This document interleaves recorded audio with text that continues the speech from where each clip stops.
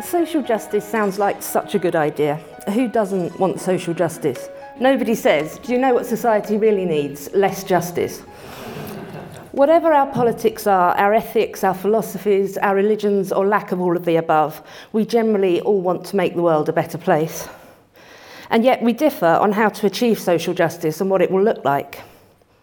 These differences can be productive. The conversations they engender between people with very different views helped us make our societies fairer and more accommodating of all kinds of people. Over the last 500 years, and rapidly gaining in steam over the last 200, and particularly the last 50, we've set up secular, liberal societies. Now, I'm going to use the word liberal in this talk, but because I know we've got a lot of Americans here, I'm going to need to stress that I am using this in the general sense of freedom and openness, and the opposite of illiberal. So we're not talking about left-wing as it's sometimes used in America, or right-wing as it's sometimes used in Australia, but an all-encompassing focus on individual liberty and the positive impact of the free exchange of ideas. So, over the last 500 years, but really recently, this has, with the civil rights movements, we've really sort of moved into a properly liberal age. Freedom of religion and freedom from religion. Equal opportunities for people regardless of gender, race, or sexuality. Science and reason have become the dominant, or if not dominant, at least the most respected way of establishing what is true. And this has been used to make remarkable advances in medicine and technology. The notion of the marketplace of ideas, in which everybody could participate, everything could be said, and in principle, ideas are evaluated on their merits and hammered out. This has resulted in the most scientifically, medically, and technologically advanced societies humanity has ever known. It's resulted in the most free and equal societies that have ever existed. Social justice has taken a leap forwards. And yet there is a movement that presumptuously labels itself social justice, as though it alone holds the key to this, as though everybody else is actually seeking something different. This movement is not conservative, although it shares some values around segregation and purity with the far right. It's not liberal, although it speaks a liberal language of diversity, plurality, and inclusion. And it's not Marxist, although it pays some lip service to anti-capitalism. Social justice is a highly counterintuitive movement which speaks its own language and has its own conceptions of the world. Accordingly, it is frequently misunderstood, miscategorized, and attempts to counter it frequently fail. Conceptions of social justice that are rooted in critical theory don't look much like the common understanding of social justice. People see the symptoms of the social justice movement quite clearly. They might refer to them as identity politics or political correctness, call-out culture or cancel culture. It's been hard to miss the demands to decolonize everything from curricula to hairstyles. The tearing down of statues, defacing of paintings. Pronouns have become a matter of paramount political importance. They've also become much harder to navigate and use correctly in both a political sense and a grammatical one. It's common now to hear that all men are sexist and all white people are racist. If one protests at this, one is told it's simply impossible not to be, due to the system of socialization that we've all been through. It seems that every day we hear news of a comedian being cancelled for a problematic joke, or a celebrity offering a grovelling apology for the unintended misuse of a word, or that someone in the public eye has been found to have said something 20 years ago which is now considered racist, sexist, or homophobic. Artists of all kinds are frequently held up for criticism, either because their work has not included a diverse range of people, in which case there's a failure of representation, or because it has, in which case it's cultural appropriation. Anyone who addresses political or cultural issues at all is likely to attract swarms of social justice activists to problematise, call out, distort and misrepresent their arguments. This is enabled largely by social media, where activists can congregate and highlight the tweets or essays they have a problem with. Dog piles are common, and it seems not to matter whether one is a prominent person or a private individual sharing their own experience on their own Twitter account. Even when speaking on your own account, you are likely to be accused of dictating to or speaking over marginalised people. Or you could just go straight to white supremacist, misogynist, transphobe, or fascist. Or It is becoming increasingly daunting, particularly for those with businesses or jobs they'd like to keep, to speak publicly at all. The approach of the social justice activists is uncharitable, unreasonable, frequently uninformed, unjust, and unforgiving. But what has caused this intense focus on identity, knowledge, language, and the power structures? That's what I'm here to talk about. I'm going to look at where these ideas really coalesced and how they've developed over the last 50 years into what we see now. The problem underlying social justice activism has a long history in various different ways, but we really saw it come together in the late 1960s, 66, 68, by 1970 certainly. This was a time of great social change. Society was recovering from the world wars, Nazism, fascism, genocidal communism, and they were still mourning their dead.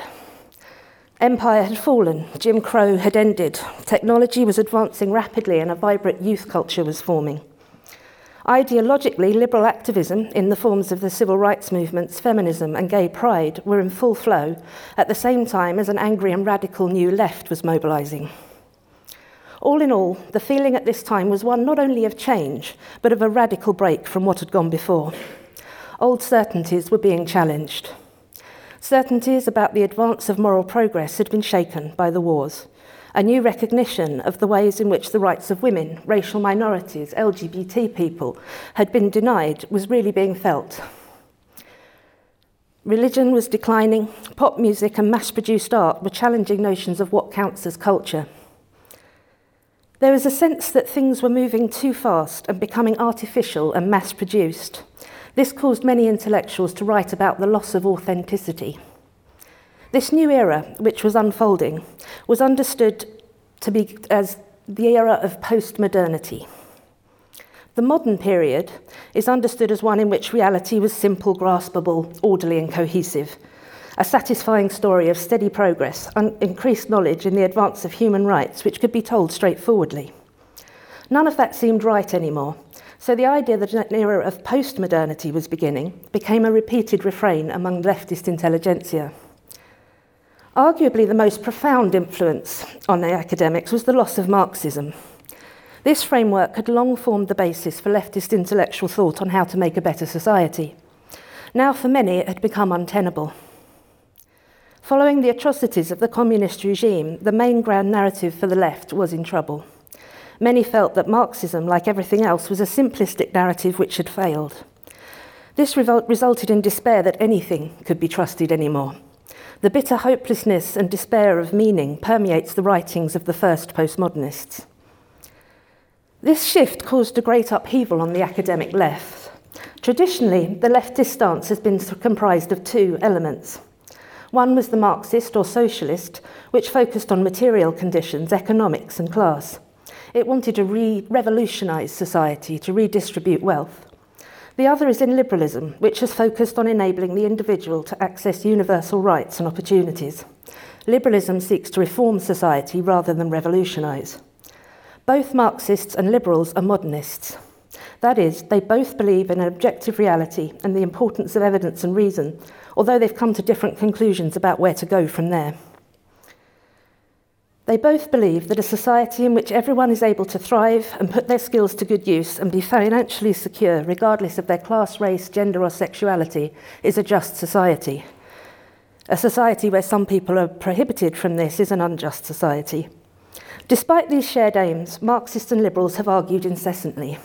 Marxists have accused liberals of being half-measure sellouts who might as well be conservatives. Liberals have accused Marxists of being delusional utopians who want to throw the baby out with the bathwater. These arguments have been acrimonious, but they've also been productive in forming a functional left. This was all to change with the arrival of postmodernism. In the late 1960s, there arose all at once from different disciplines the intellectuals who'd come to be known as the postmodernists. Some are best understood as commentators on the condition of postmodernity. That is, they were observing the change and describing it. The American Marxist, Friedrich Jameson, deplored the shallowness of postmodernity, the lack of heart to anything, the constant recycling and repetition of art. He diagnosed a nostalgia for anything real and said the individual had been lost. Jean Baudrillard leaned heavily towards nihilistic despair, and his book Simulacra and Simulation argued that society had entirely lost the real and was now just endlessly churning out copies of copies. In the modern period, he claimed, everything began to be standardised and organised, so uniqueness and authenticity were gone. But in the postmodern period of mass production and technological simulation, there is no original, he said. Everything is now hyper-real. He called metaphorically for acts of bloody terrorism and claimed that death was the only thing that was real.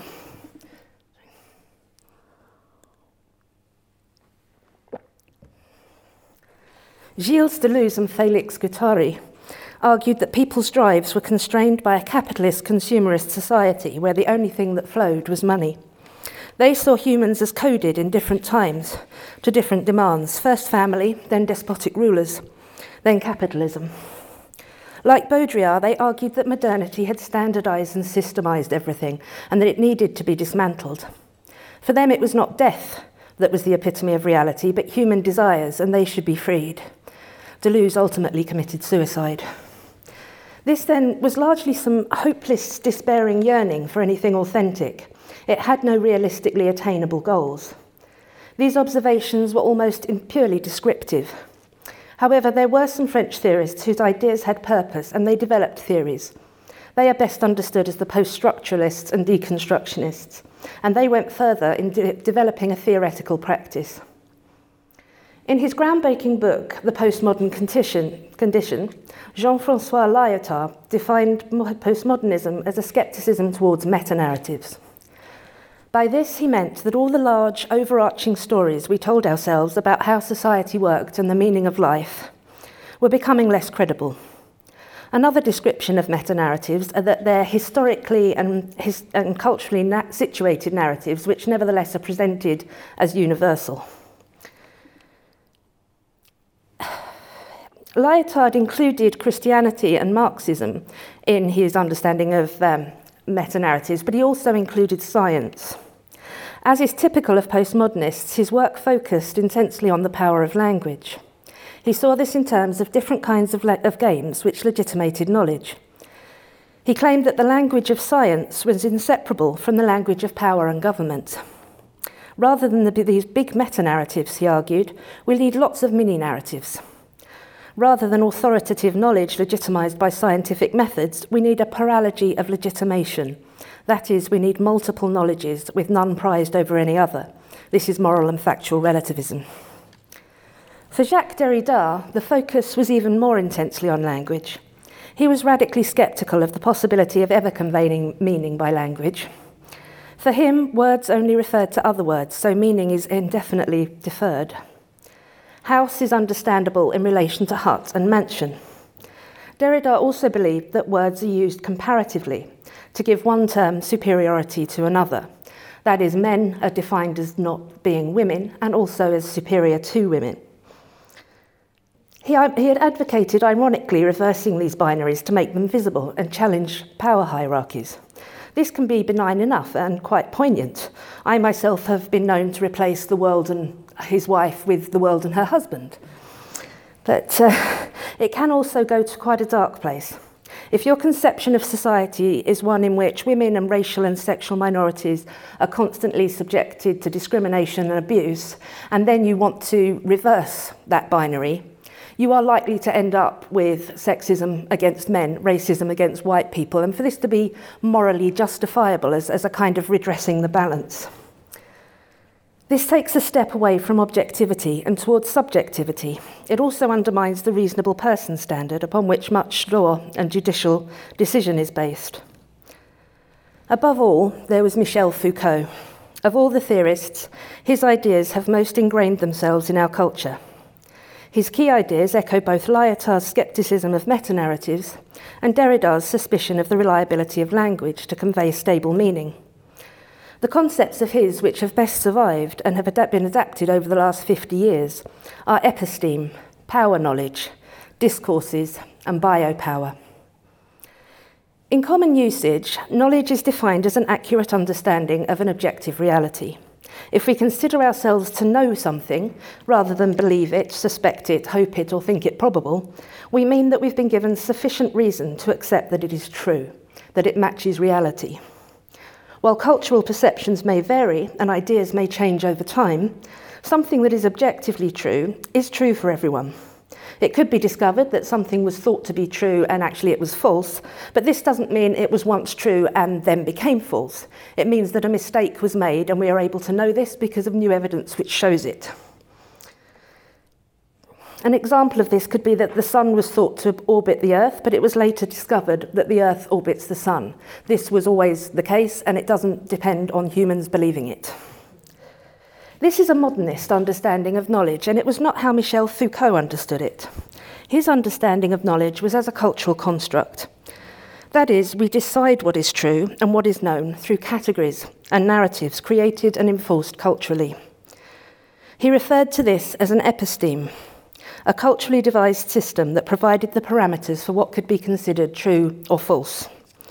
Those in power set the episteme. Therefore, what is understood by society as knowledge is really just an exercise of power. It is power knowledge. That's one word, not two, with a similar relationship. The power knowledge is both constructed and perpetuated by ways of talking about things, by discourses. Something becomes legitimized as knowledge by the way it is spoken about, and it then becomes the way to speak about things. Chief among these legitimizing discourses is science. Western societies largely accept the findings of science as the most substantiated sources of knowledge. This, to Foucault, was evidence that it was power knowledge. He called this particular type of power knowledge biopower. This is now a dominant idea in queer theory, disability studies, and fact studies. These ideas continue to plague us today, so it is worth taking the time to really try to get your head around them. Imagine that there is no objective truth. Humans are blank slates who get filled up with a story. The powerful groups in society get to decide what that story is. All the slates once written upon tell the same story, but from a different perspective, depending on where they are in relation to power. So if the story includes the claim that men are dominant and women are submissive, both men and women will speak into this discourse, but from a dominant or a submissive position. The same goes for the claim that heterosexuality is natural and homosexuality unnatural, that white people are suited for some professional jobs, black people for manual jobs. The imperative then of postmodern approaches is to study the discourses of society, to find the Foucauldian power knowledge, invert the Derridean binaries, and empower the Lyotardian mini-narratives. This is now a plan. This is the broad picture, and it's not easy to grasp immediately, so I will set out the essential ideas as a kind of list. There is no way of obtaining objective truth. Everything is culturally constructed. Society is dominated by systems of power and privilege that people just accept as common sense. These vary from culture to culture and subculture to subculture. None of them is right or superior to any other. The categories that we use to understand things like fact and fiction, reason and emotion, science and art, and male and female are false. They operate in the service of power, need to be examined, broken down, and complicated. Language is immensely powerful, and it is used to construct oppressive social realities. Therefore, it must be regarded with suspicion and scrutinized to find the discourses of power. The intention of the speaker is no more authoritative than the interpretation of the hearer. The idea of the autonomous individual is a myth. The individual is also a construct of culture, programmed by his or her place in relation to power. The idea of a universal human nature is also a myth. It is constructed by what powerful forces deem to be the right way to be. Therefore, it is white, Western, masculine, and heterosexual. These are some core ideas of postmodernism which have survived. In the academic world, postmodernism is largely claimed to have died out. But most of you will recognise these ideas in the social justice scholarship and the activism that we see today. That's because they didn't die out, they evolved. Not everyone believes that postmodernism has survived into the present day or that social justice is fundamentally a postmodern movement, but it has and it is. The first wave of postmodernism did die away by the middle of the 80s. It was too intense and also aimless, nihilistic really. We can think of this as the high deconstructive phase of postmodernism. It was ironic and pessimistically playful and fairly hopeless. It took everything to pieces, but once they were in bits all over the floor, there wasn't much more that could be done. There was no confidence in the possibility of reconstructing, because that would just produce new oppressive power structures. However, by the late 1980s, a new generation of leftist academics had emerged, and they were inclined to be neither so aimless nor pessimistic. By this time, the civil rights movements had begun to show diminishing returns. Within 20 years, huge leap forwards in equality had been made. Ironically, this was the same time the original postmodernists were saying it was time to give up on the myth of progress. But women had gained control over their reproduction, equal pay laws had been passed. Similar legislation criminalised discrimination on the grounds of race. Male homosexuality had been decriminalised. With legal equality largely obtained, what remained was for prejudiced attitudes to be addressed. Of course, postmodernism was perfect for this, or almost so.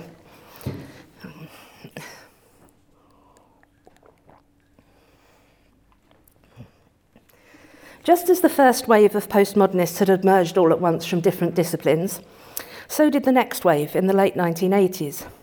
Post-colonialism actually emerged a little before that as an offshoot of postmodernism. It was headed by the Foucauldian Edward Said, who argued that the West had constructed the East as its inferior in order to construct itself in noble terms. He said it was time for previously colonised peoples to reconstruct the East for themselves. Gayatri Spivak and Homi Bhabha followed in his footsteps, although they were more Derridean. Having adopted his despair of the ability of language to convey meaning, they are largely incomprehensible. However, the aim to reconstruct had begun. In 1989, over in critical legal studies and critical race theory, Kimberlé Crenshaw began developing her concept of intersectionality. She described this as contemporary politics linked to postmodern theory. The cultural constructivism of postmodernism, Crenshaw felt, was useful in regarding gender and race as cultural constructs, but there had to be some objective reality if anyone was to achieve anything. The existence of oppressive cultural constructs around gender and race were decided to be what was objectively real. Furthermore, liberalism, she claimed, was inadequate, despite the massive evidence that it was in fact very successful. Liberalism was too universal to be politically productive, and it was time for a more intense focus on identity politics. In that same year, Mary Poovey was attempting to reconcile deconstructive approaches with feminism. Like Crenshaw, she argued that the methods were useful, but there did need to be a recognition of an objective reality. How can we advocate for equality for women unless women are a category of people that objectively exists? She advocated a toolbox approach in which postmodern techniques would be used when helpful and not when not. Meanwhile, in expansion of gay and lesbian studies, Judith Butler was claiming that actually women don't need to be a category of people that objectively exists. In fact, claiming categories to objectively exist is the problem. Queer theory was born. It drew extensively on the work of Foucault and can be argued to be the purest form of postmodernism currently in existence. However, queer theory avoided the fate of deconstructing itself into oblivion by making the deconstruction of categories a form of activism. Queer theory reifies queerness and a whole range of queer identities, but deconstructs anything normative. In this way, it's felt people who don't fit within masculine man attracted to women or feminine woman attracted to man don't feel the pressure to do so. We can just deconstruct those categories altogether. Just like that, postmodernism had become energised and politically actionable. We called this phase applied postmodernism. No longer was it aimlessly pulling reality apart and denying objective truth to exist. It was now objectively true that social reality was culturally constructed by specific systems of power. Postmodernism now had goals. It acknowledged and justified its departure from the original postmodernists explicitly, often claiming that they were privileged white men who had little need to effect change in the world. This new form of postmodernism was much more user-friendly. Consequently, it could break the bounds of the academy in the way the original postmodernism could not. The dying radical left adopted it for this reason. While much of post-colonial theory and queer theory remained largely incomprehensible to the layman, critical race theory and intersectional feminism was written in clear language from the start. This is probably due to its foundation in legal theory rather than philosophy. Thus, activism for gender and racial equality was able to draw on its ideas. Critical race theory is rooted in some very strong scholarship by liberal, humanist and Marxist scholars, which pointed out that white identity had been formed at the expense of black identity. It is essential to note that critical race theory is originally an American phenomenon, and the evidence that America was a racially divided society with blacks as second-class citizens until very recently is indisputable. However, with its recent descent into postmodern discourse analysis and conceptions of society as entirely underlain by systems of white supremacy operating in mysterious ways, critical race theory has become quite unhinged. It threatens to undo much of the progress that has been made on racial equality. Using methods which assume racism to be present in any interaction between a white person and a person of racial minority results in always finding it, and further entrenching the belief in an ever-present white supremacy. Things that have been listed as racist microaggressions include complimenting a black person on their eloquence, saying that you do not see people in terms of race, or that you believe the best person for a job should get it. This is clear what a minefield this is.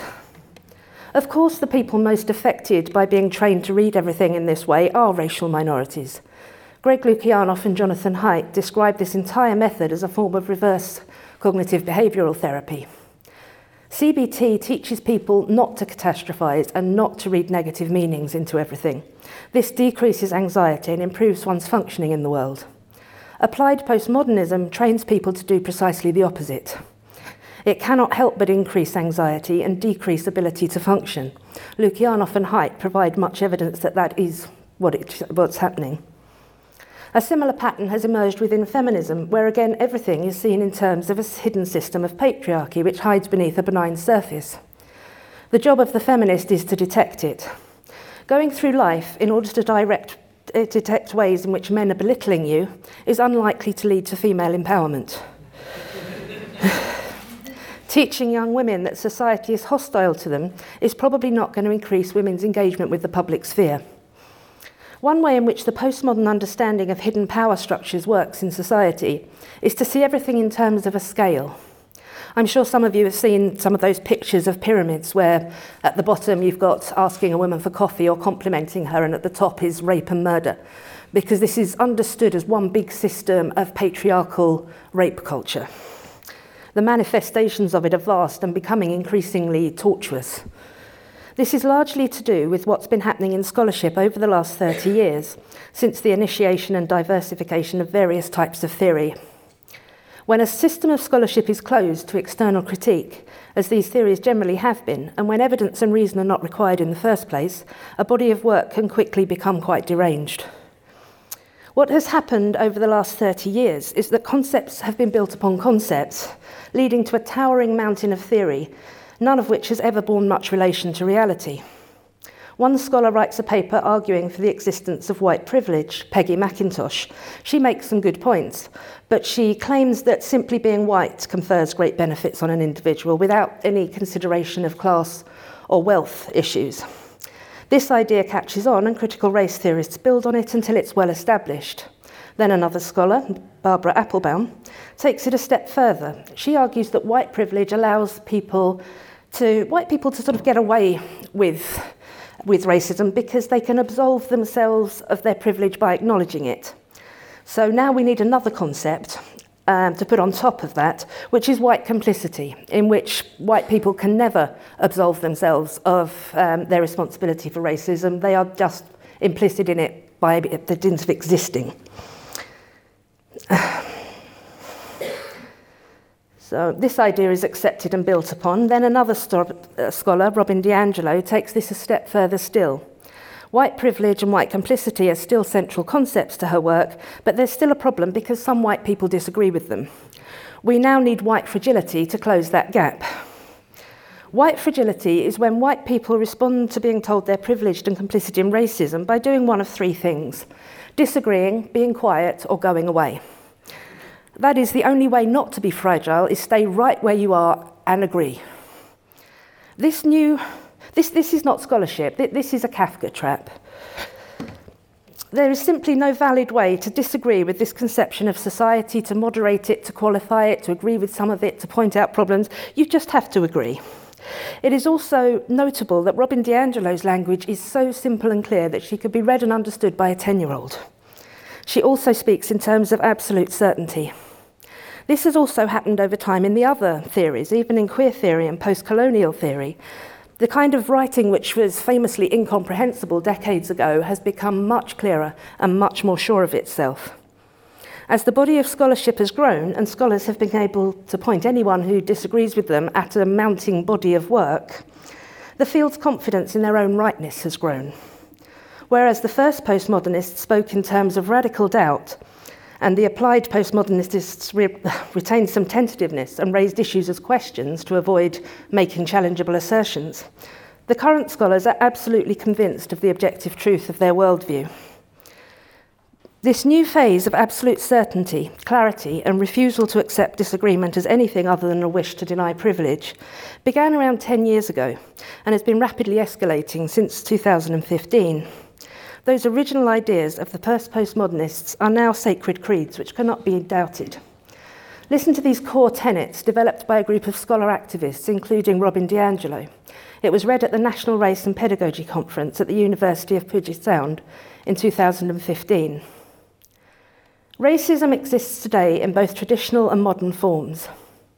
Racism is an institutionalized, multi-layered, multi-level system that distributes unequal power and resources between white people and people of color as socially identified, and disproportionately benefits whites. All members of society are socialized to participate in the system of racism, albeit in various social locations. Remember our slates with different versions of the story on. All white people benefit from racism, regardless of their intentions. No one chose to be socialized into racism, so no one is bad, but no one is neutral. To not act against racism is to support racism. Racism must be continually identified, analysed, and challenged. No one is ever done. The question is not, did racism take place, but how did racism manifest in that situation? The racial status quo is uncomfortable for most whites, therefore anything that maintains white comfort is suspect. The racially oppressed have a more intimate insight via experiential knowledge into the system of race than their racial oppressors, but they're not bad. However, white professors will be seen as having more legitimacy, thus positionality must be intentionally engaged. It means you must always mention your race, gender, and sexuality and how it impacts on what you're saying. Resistance is a predictable reaction to anti-racist education and must be explicitly and strategically addressed. This is a creed. These are statements of absolute certainty and of objective knowledge. Therefore, we call this stage reified postmodernism. In one way, this latest development is highly alarming. It reads like a call to arms. It's easily comprehensible to any idealistic young person who wants to fix the world, and its presence is strongest in the universities where they're to be found. In another way, this newfound clarity, confidence, and certainty is precisely what we need to have an effective pushback. We can get at these ideas now. One doesn't have to have a PhD in the jargon to understand the claims and counter them. For so long, this kind of scholarship has been enabled to build because the vast majority of people did not know what it was talking about. Even liberals did not know what it was talking about. Liberal academics in other fields did not know what it was talking about. The people pushing back at it have overwhelmingly been conservatives. Liberals mostly assumed that it was because it was in the service of social justice, it must be a good thing and a liberal thing. And if conservatives didn't like it, it was probably both. It's now becoming increasingly clear that it's not a good thing or a liberal thing. Liberals can now push back at it completely in keeping with their liberal principles. In my talk this afternoon, I'm going to suggest that we can do that by looking at the core tenets of social justice, by acknowledging how much of it is good and how it's then going wrong, how we can do it better. Thank you.